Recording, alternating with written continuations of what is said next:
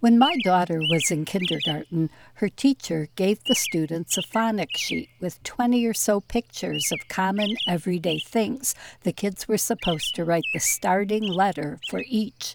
Katie got all but one correct. On that one, the kids were supposed to write a B for bird. 2 or 3 knew it was a robin and wrote an R, which was also correct.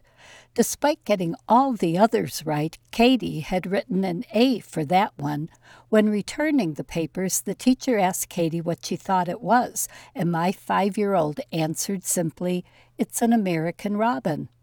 Whether we call it a robin or an American robin, this familiar backyard bird of almost the entire continental United States and Canada engages both our attention and our affection.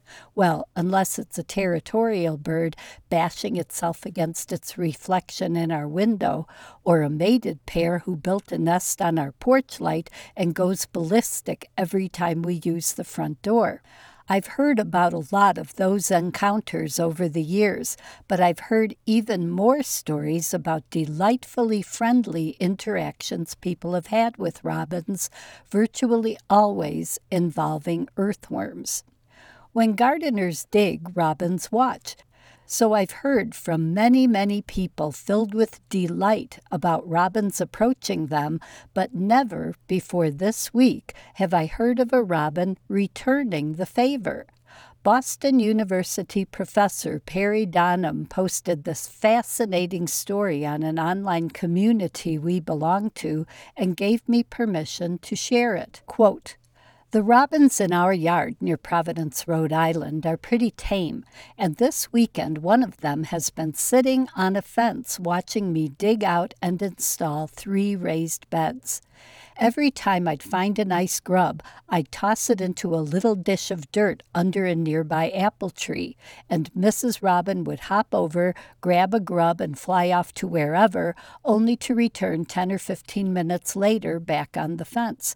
She probably got a dozen grubs and a worm or 2 over 2 days. Yesterday I was walking out around dusk to the compost pile, and a robin started hopping toward me. I stopped, and she plucked a worm out of the ground, looked at me for a long moment, put the worm down, and backed away. I thought she was nervous about me being there, so I just stood quietly, waiting. Mrs. Robin hopped forward, picked the worm up, looked at me for a long moment, put it down, and backed away. It was obvious that she was giving the worm to me. I stepped forward, picked it up, thanked her, and walked on to the compost. When I came back, I dropped it in the dish under the apple tree." Perry concludes, "It's easy to anthropomorphize, but this seemed really obvious. I know crows will befriend humans. Maybe robins do too?" End quote.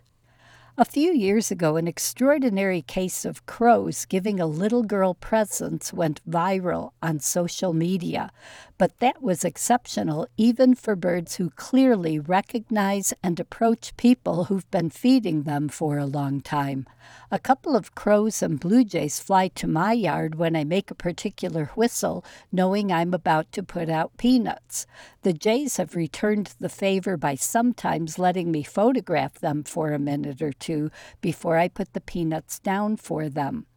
The crows sit in the tree until I go into the house. This is at least the 4th year that one pair has been getting food from me, so I know they recognize me, but the only way I've been able to photograph them is to hurry into the house to an already open window, my camera at the ready. But I also know from first-hand experience that some birds do give humans presents, such as the raven in Port Wing, Wisconsin, who inexplicably dropped a wristwatch at my feet the day after I lost it. Nothing close to that has happened to me even once in the 40 years since. Robins don't strike us as intelligent in the way that corvids do, but that is probably a function of our egotistical belief in the kinds of intelligence tests that we humans excel at. And generosity and a sense of reciprocity are impulses not specifically associated with intelligence anyway. Robins are homey, lovable birds, and Perry's story gives me yet one more reason to appreciate them. I'm Laura Erickson, speaking for the birds.